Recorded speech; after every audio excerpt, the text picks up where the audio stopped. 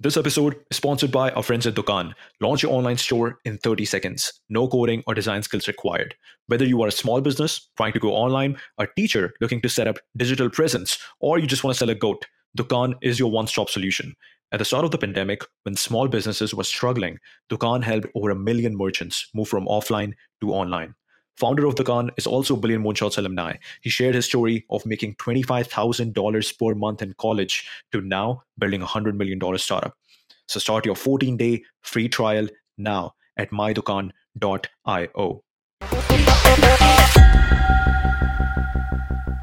Aditi, you have a very unconventional story of breaking into product management, and you started with Rapido. Now you are a product manager too at Razorpay. So let's talk about it. Yes, Let's talk about the story how you broke into product. sure. So I think this goes back to when I was in college, in third year, and I'll talk a bit about how I discovered this role because back then product management wasn't as popular as it's today. So I was interning at Zoho, where I was supposed to build an automation system for a grocery store that Zoho had in their offices in Chennai. So my job was to, automate the whole checkout process, like Amazon does today. But and at that point of time there was no product manager mapped to that project, so I was supposed to do all the research and then eventually go ahead and write the code for it. It also involved a good amount of machine learning, which was very cool that time. It's cool today also, but it was just Hmm. starting to trend amongst engineering students at that time, so I was very excited for it. But while coding and also acting as a PM there, I realized that hey, this is what I probably enjoy more than programming. And my manager at that time never really said it's a product role, so I didn't know that I'm doing a PM's job. I just knew that I'm talking to customers who were like Zoho employees, and I was talking to them to understand the problem. And I just googled that, what is this role where you get to do a lot of problem discovery and problem solving. And I think in the Google search results, one of the Coursera courses on product management ranked, and that's how I discovered, okay, this role actually exists and there is something called product management. Since then, I have been trying to pursue product management. This was like final year of college. Got rejected by a bunch of companies because um, I think the reason I got rejected was because I didn't do a lot of homework when it came to researching about the role. I knew that this is what I want to do, but doing the job and cracking an interview are like two different skills. So later on, I figured out that hey, I should probably prepare more for the interviews, which I did, and still got rejected. And I now a year passed, like final year was just going to get over, and I was in Bangalore. So, and this was the first time, I was completely living alone in the city. Chennai was also alone, but, I had like college friends. So there was a lot of shared context. It was not like alone, alone. But Bangalore was like completely new, living on what you make. I was interning that time. Uh, and I happened to be at Kormangla, which is like a very busy place in Bangalore, a lot of like restaurants over there. And I noticed a lot of delivery boys. Hmm. Just crowded in that area. And I realized that while growing up, there weren't so many delivery executives. Like you wouldn't see more customers, more delivery boys than customers outside a restaurant, right? That's unusual. I know we have gotten accustomed to seeing that today, but at that point of time, I was surprised. I just went and had a conversation with a few of them that hey, like what did you do before this job existed? Like thanks to Swiggy and Zomato, and a lot of other players have created a lot of such roles for blue collar folks, but this didn't exist, let's say a decade ago. So what were they doing back then, and what would they do if not this?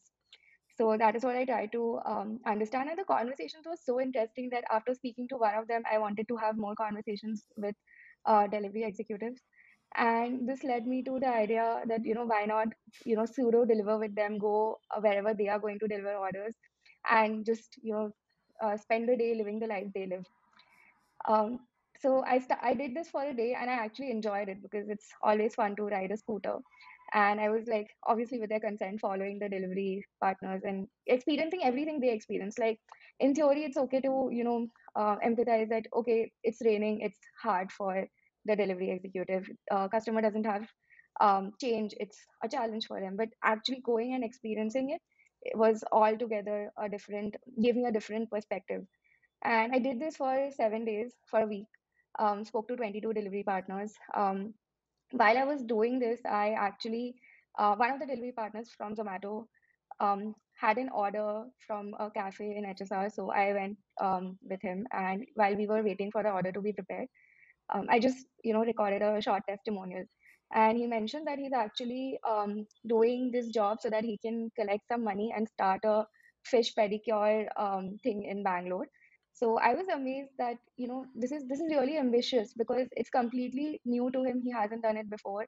And he's actually like hustling to collect the money so that he can start his business. And I was so like impressed and happy about just getting the chance to record the video and talk to him. And while this was happening, a person walked to me and he mentioned that he asked me, why I'm doing this. And I thought it was like it's normal in Bangalore to, for people to talk to each other and network. So he thought I was from Zomato, and that's why I was recording a testimonial. So I explained that, hey, I'm just like an intern. This is my like last year of college. I'm just like doing it for out of curiosity, for research. And he said, this is good. Why, if possible, can you share your findings with us?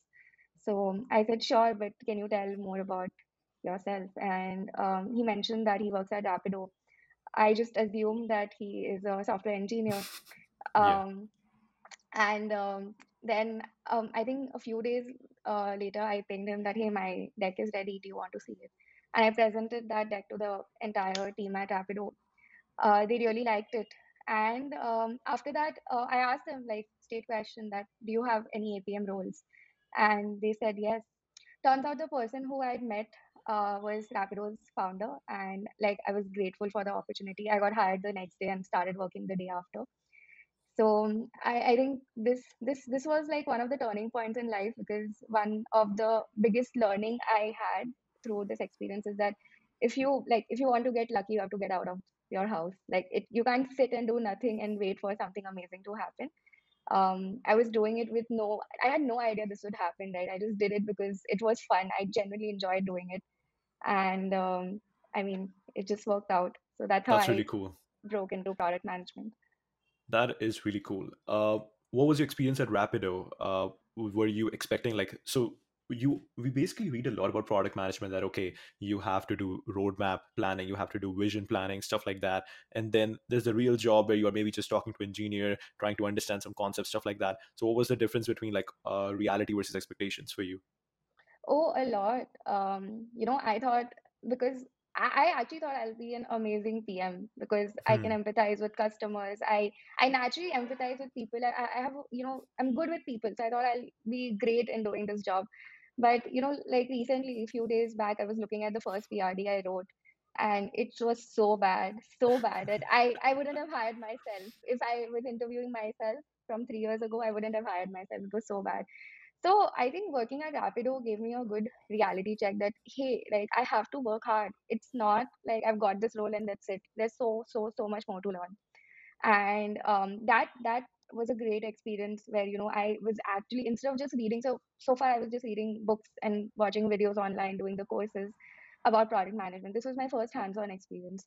So was very grateful for that opportunity. And yes, it's very different from what you hear and what your first perception about the role is. But I wouldn't say it's less fun. So my expectation that I'll enjoy this role was completely met. Right, definitely. And then after Rapido, you moved to Bounce. Did you Yeah. have like special interest with the mobility space?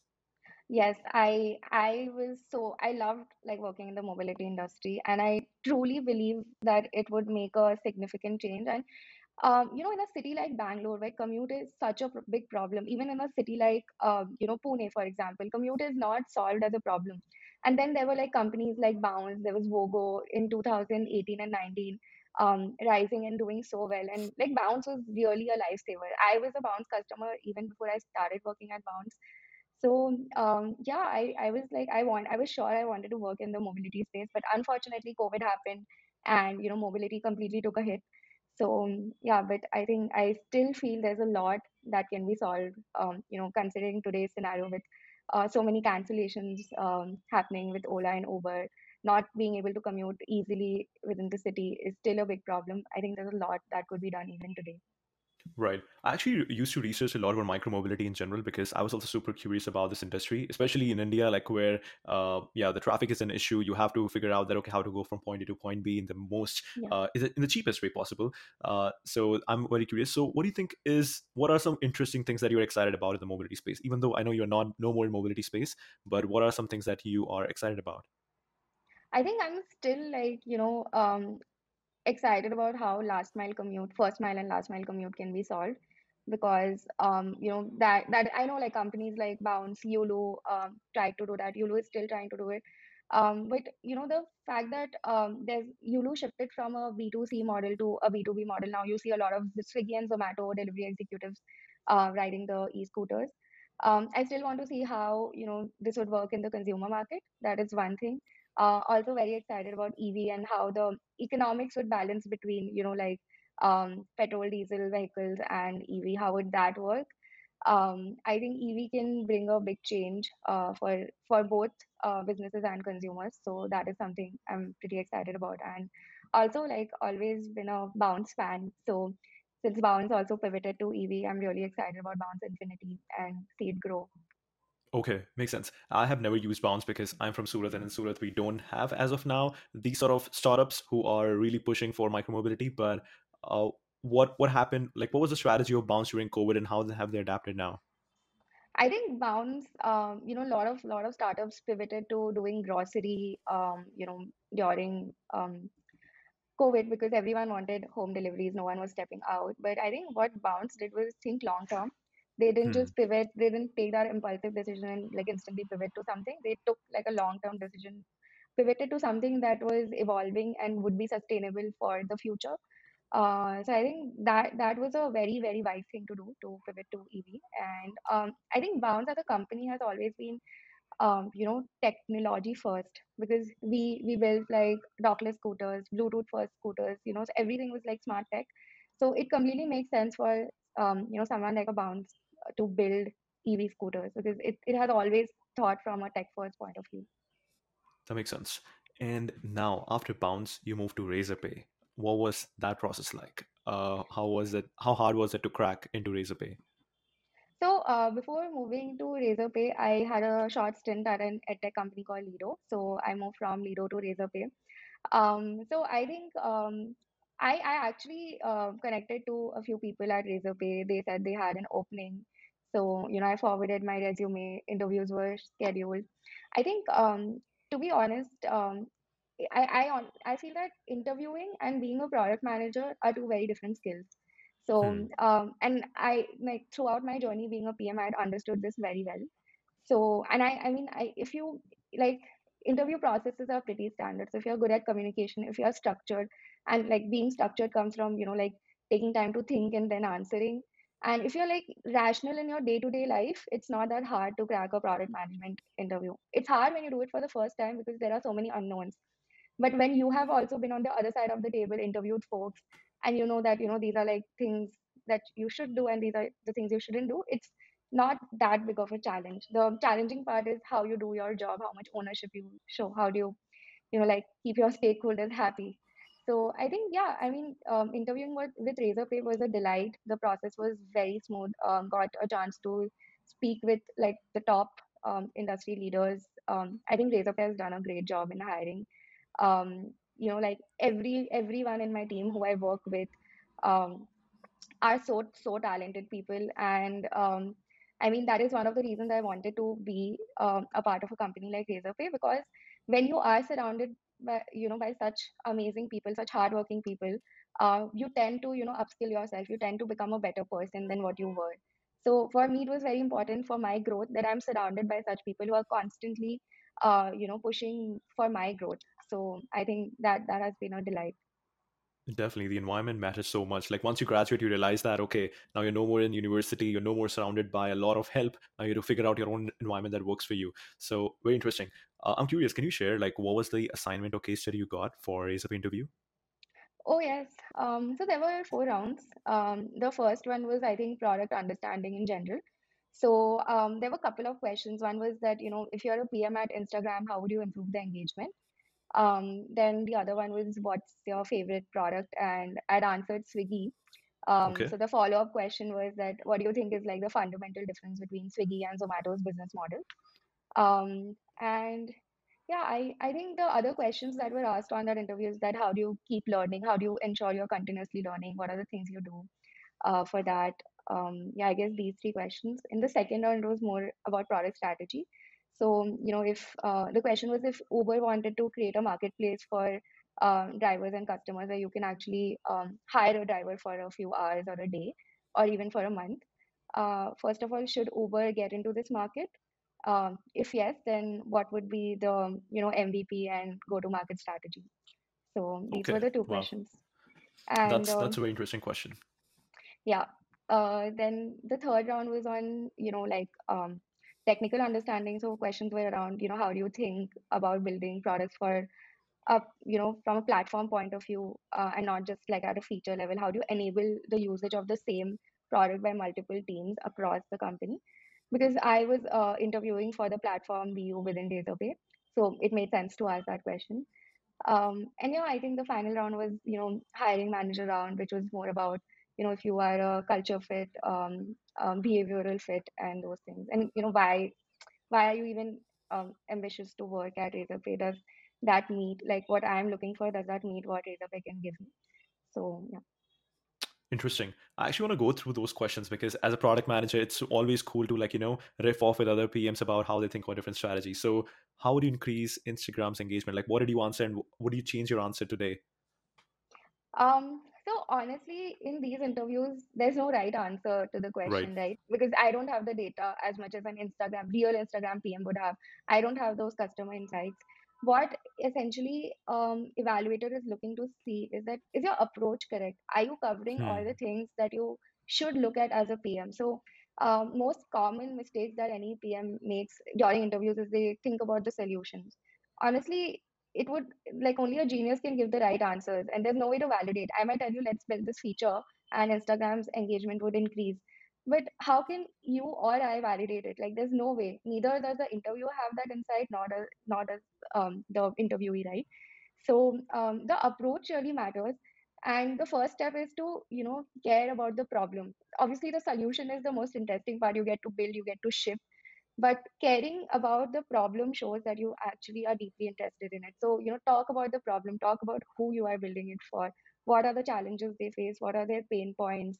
um, the problem that you're talking about, is it their first problem in the list or the 10th problem on their list, right? So prioritize their problems as well. And once you do all these things, you basically understand your customer, you understand their challenges, then you prioritize it. That is when you start thinking about the solution, right? And once you've thought about the solution, the next step is to actually think about how will you validate this solution. So thinking about what's the metric you would track, um, what's and I mean metrics are never objectives, so you can never say that it's my objective to improve, let's say, NPS. It's your objective to give a good experience. NPS is a way to measure it, right? So making sure that you talk about what metrics you are aiming for after you have spoken about the problem and the solution. So I think that's the right way to approach it. There's no right answer. I genuinely don't know how I will improve Instagram's engagement, but I know that if given as a problem statement, this is how I would approach it. Yeah, totally makes sense. And I'm actually curious, what did you think about the question that, okay, what's the fundamental difference between Swiggy and Zomato?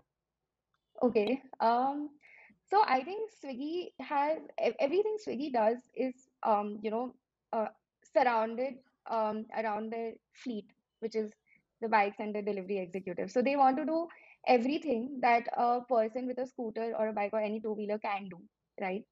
On the other hand, Zomato wants to do everything with restaurants, like the whole idea of launching Zomato Gold. Now they have a edition card with in partnership with RBL Bank. So their focus is all around restaurants.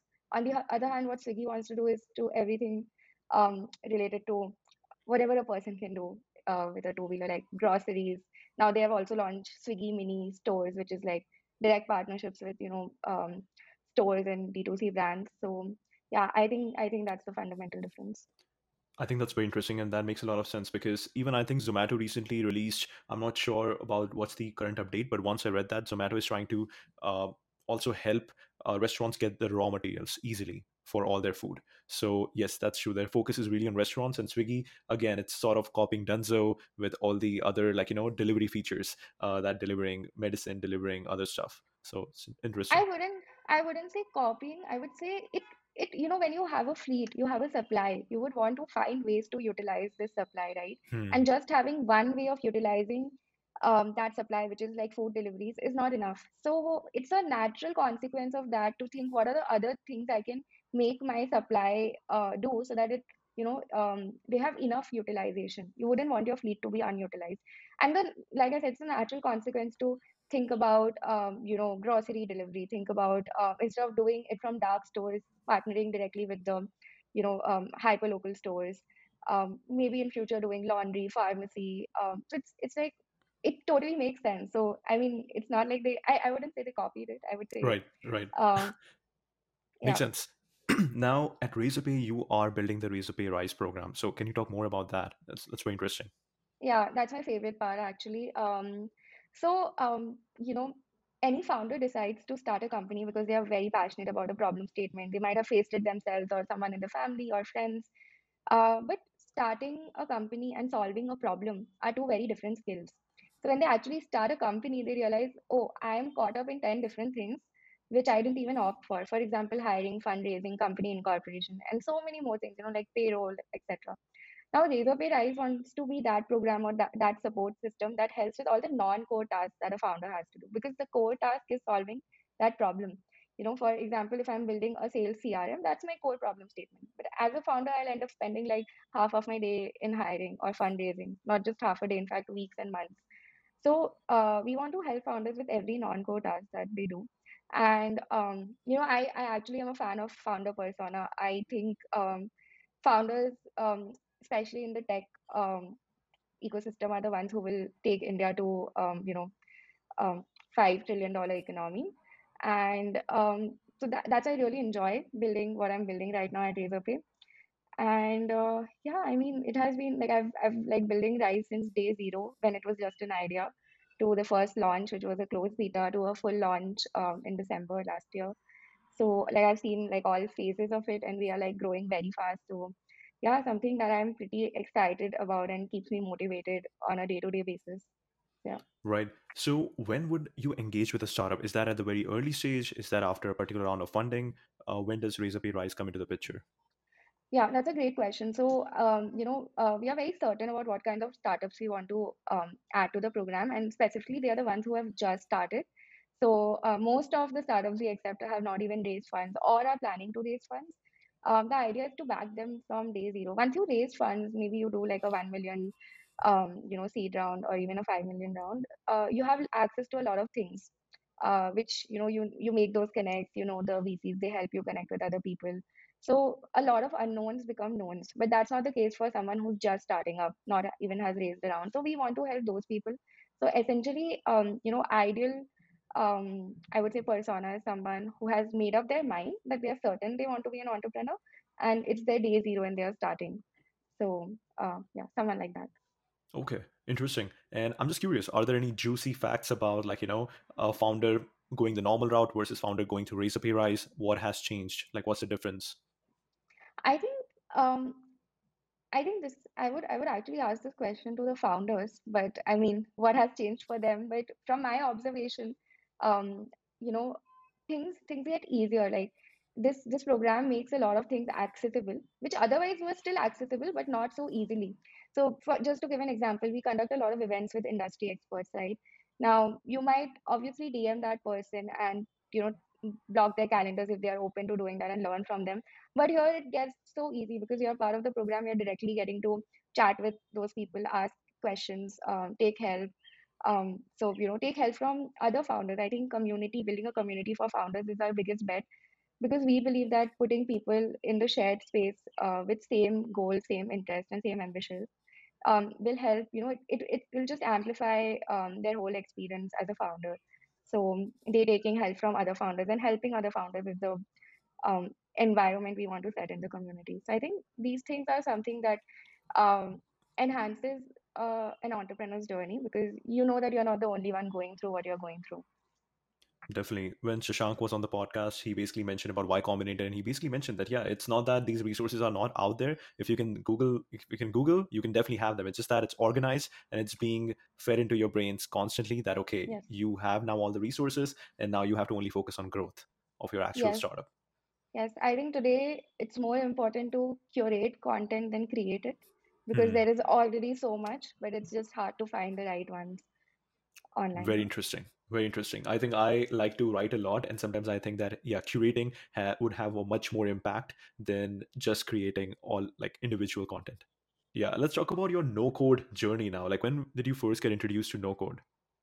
Oh, this was at Bounce. So, I was working for a pod which didn't have a lot of engineering bandwidth. So, whenever we had to prioritize features, we debated between whether it's a consumer-facing feature or a internal-facing feature, and obviously prioritize what's consumer-facing because building for consumers comes first, and internally you can always manage with some kind of, like hacks. But at the same time, I also felt that, the internal stakeholders, for example, the marketing team, the customer support team, they can be more efficient at what they do if we gave them the right tools, if we build the right products for them. And that's when one of my colleagues said he introduced me to a low-code tool called Retool. That was Hmm. my like first proper experience using a low-code, no-code tool. And Sid and I both made like a bunch of dashboards, like over 80, I suppose. Um, built these tools for customer support team for processing refunds, raising a refund request, verifying KYC, and everything was done. Since it was a low code tool, we still needed engineering bandwidth. It was done with the help of a shared bandwidth of an engineer. So we didn't even have like one full dedicated engineer, but we were able to build so much, and we had like stats showing us that the work the teams were doing had become much faster and more like they had gotten more efficient. So it saved a lot of time, a lot of effort, a lot of manual grunt work for all the teams, and reduced number of like Excel sheets which were floating around the org. So a lot of data error also reduced. So this was my first experience with a low code no code tool, and then like Sid introduced me to a bunch of other tools, and I started exploring them, and I realized that there are so many things that could be done in so much less time and less dependency, right? And after exploring them for a while, I realized that no code is not about not knowing how to code. It's about solving the problems that are already solved by someone in a faster way. For example, let's say I'm an engineer and I work at Razorpay. And since I'm an engineer, we can assume I'm good at what I do, which is programming. And I would want to, as an employer, I would want to work on challenging projects. I wouldn't want to work on something like building a landing page or building a simple automation or an app because these things have already been built. So why should an engineer spend their time building something which is a non-challenging problem, right? They won't enjoy doing it. So no code is, I would say it's obviously there for people who can't code and feel constrained, but it's also for engineers who can, let no code do the work for them, like since code is already written, and they can focus on bigger and better problem statements. This totally makes sense. I have now experienced a lot of no code and low code tools. I worked in one of them, which was very engineering focused, uh, a low code tool that was being used by engineers. Um, Okay. and even with my dating startup, the goal was simple that, all right, let's get this out there. The first month, we were literally coding. And I thought that this is a waste of time. There's no way we can get a better app just like a Tinder or Bumble out there in a month or so. So we basically use Instagram as our no code tool. And we provided the exact experience on Instagram. So it's Okay. very cool. But what do you think about when companies have to? There's a big difference over here, right? Like companies can definitely use no code and low code tools to experiment, but to actually integrate within their entire stack, they have to now always worry about they have a dependency on this new product, and number two, they have to always worry about efficiency, like how better the efficiency could be if they built everything on their own, if they vertically integrated everything. So what do you Yeah. think about that? I think those two things, plus there are reservations around security and also evolving it. For example, I built a simple landing page, but when I want to, let's say, add authentication, connect it with a database, all those things, it gets complicated. So you can reach up to a certain milestone with your no-code journey, but then scaling it up is, yes, it's a challenge. You are right, and I think that is the next thing companies are working on to make these things scalable so that they Today, no-code tools fit really well with each other, but they don't fit the best with code. So Hmm. that's a problem statement I think companies are working on. How do you make it fit with something so that something that's an existing code, so that people don't have to move out as they scale. And Right. I think something like like Retool or any low code tool is built with that idea in mind, that you never have to move out. In fact, for something like Retool that we used at Bounce, we would have never moved out of Retool because there was no reason. It scaled really well. So I think most no code tools are built keeping in mind the customer persona who cannot code. I think now it's time to build tools keeping in mind the persona of engineers who can code, and how can their day-to-day job become easier when they are building. Definitely, definitely. And now, what was your story behind starting AirTribe, starting your CBC cohort-based course on no code? Yes. So okay. So Navneet and I connected on LinkedIn. Navneet's the founder of AirTribe, and this was when AirTribe wasn't even called AirTribe. It Okay. was just Navneet and Dhaval's startup, and he was telling me that this is what I want to build, and I think this can bring a change in how education is today, especially in the upskilling space. And we were just brainstorming that is there a CVC that I could do, and he proposed, you have been doing bunch of no code stuff, why don't you do a CVC with us? And this was during the time when not even like one CVC of AirTribe had been launched, so it was like pretty early.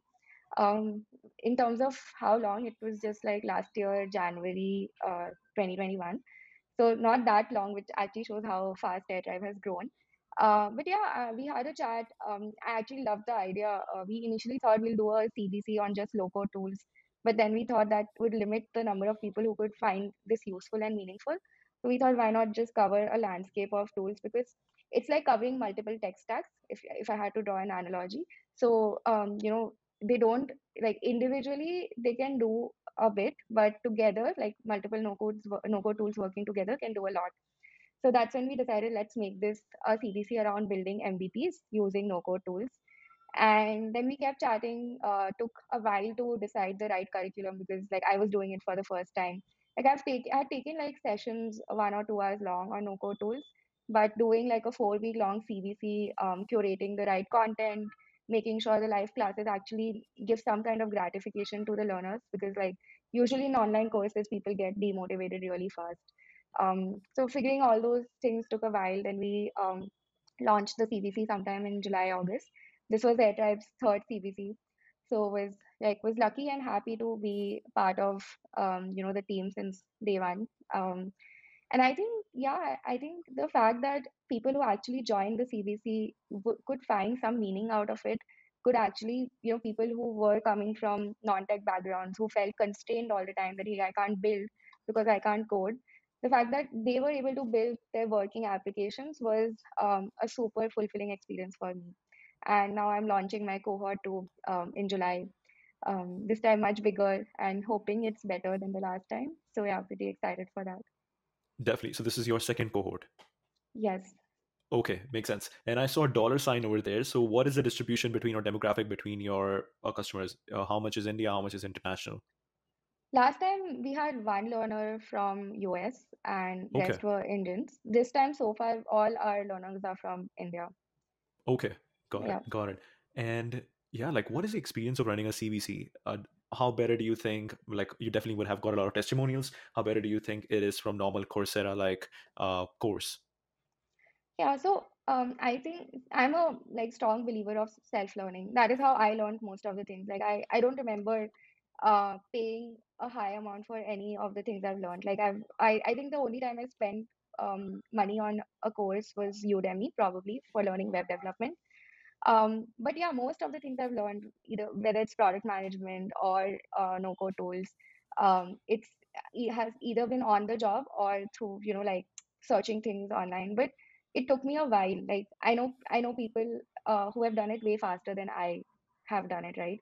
And the difference is that maybe they had the right mentor or they had the right resources. I took a lot of time to find those right resources.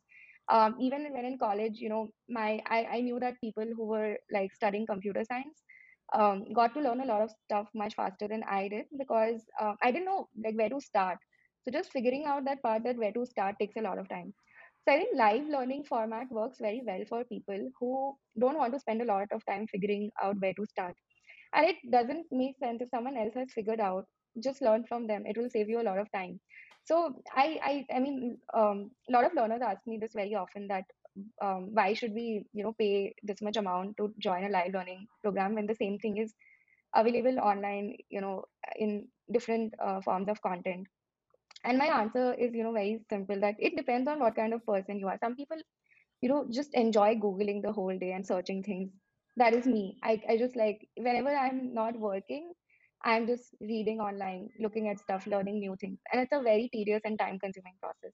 But if you have a set goal in mind, if you want to learn something particular, and this person has already done that, which is in my case no code, you should join this course and just learn faster. Instead of it took me like what 2 3 years to learn what I know today. I am sharing my knowledge of like 3 years in 4 weeks with someone, right? And I think that's the advantage anyone would get if they do a live learning program. Definitely, this makes a lot of sense. I believe that we are obviously, like, we talk a lot about degrees don't matter, stuff like that. And now it's even more important to, like, keep upskilling yourself with these short courses. These courses are not for you to show as a badge of honor that, okay, you have finished that course. It's more about that, okay, you're invested in your growth. It's not for showing off, it's more about you Yeah. developing your skills. Uh, but I'm actually curious. So, what is the time commitment for you to run a CVC? Okay.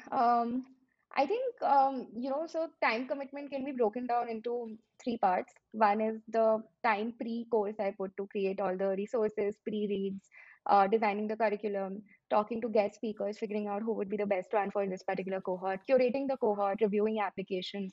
It's not like we accept everyone. We go through their application, make sure that what they're looking for is what we are meeting through the course. So that is a pre-course work that happens. During the course, we have live classes. So that's like 180 minutes to, I think, yeah, mostly 180 minutes, which is like two sessions of 90 minutes every week. And then on weekends, there are like office hours where, I do like one-on-ones with learners, help them with their doubts because everyone is working on a different problem statement. I think, yeah, that takes a lot of time. And so, yeah, I think these are the three things, pre-course, live sessions, and office hours during the weekends. If I had to put a number, I think it completely depends on the cohort size because, like pre-course and live sessions would still remain constant, but the office hours increases as the cohort size increases. So I think, yeah, it takes a lot of time and it takes a lot of patience. Like I think I've become a much more patient person while trying to teach no code because it's almost like coding live in front of an audience. So, and then everyone will ask questions. Hey, how did you do that particular thing? How did you change the color? How did you add a gradient?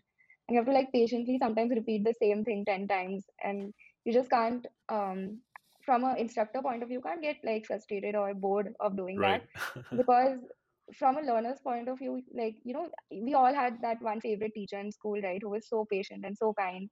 So you at least try to be that person for all the learners who empathizes with them and is like, patient no matter how many times you ask the same question. So yeah. Right. What do you think about teaching as a profession versus product management? Um, I think I've always loved solving problems, right? So discovering problems, being like, oh wow, oh my God, I know about this problem, and then doing something for people and solving it. And I think both teaching and product management are two different ways to do it, at least in my case, right? So, and being an entrepreneur is another way, right? So anything that helps me solve, anything that lets me solve problems for people, which eventually helps them at a small scale or at a large scale, is something I want to keep doing in my career. So I won't say I can compare teaching and product management. It's not an apples to apples comparison, but the similarity both have is that it lets me solve problems for people. Right. I'm just curious about this. So, what is the pipeline of, or how does this look like from getting into your course, building an MVP, to then joining your Razorpay Rise program? Have you seen have you seen any product going from there? My last cohort was last year when Razorpay Rice did not exist. Oh, right. So Okay. I'm actually looking forward for this to happen. Like, but just to share one story from last cohort. So I had this learner, Saurabh. He, in the cohort, he mentioned that he's here because he wants to build something as a side project. And we kept discussing it as a side project, and I kept helping him that, hey, okay, you can do it, you can take this approach and all. And today he has a company, incorporated, funded. So that has been the progress in the last 1 year, and it's like a success story. I'm like really proud of what he has done. So it just makes me That's really happy. cool. Right. That's really cool. Can you share like what product he was building back then and what the company is now? So he was like, so it's a quick commerce, service. So they are solving it for different sectors. They're doing it for like pharmacy, laundry, food delivery, of course, groceries. Everything that you can imagine that could be delivered in a two-wheeler is something they're trying to solve. And it's not a dark store model. They are like doing this in direct partnership with the stores, the same Kirana stores that we go used to go to, not anymore so often. So yeah, this is what he is building right now, and they are operating from Pune. Have covered bunch of sectors in Pune.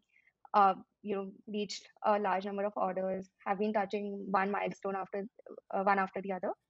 During the cohort, he was exploring a lot of tools to build dashboards to manage these ops. When you have a fleet, building the consumer app is more like a known problem, but building like dashboards to manage your fleet and their payments and everything is something that he was exploring back then. Right. Okay. Really cool. All right. So I'm just curious now that what are other things that you're exploring other than what Razorpay is doing, other than your CBC course? What are other products, other people, other technologies that you're exploring? So I'm very keen on learning about dev tools.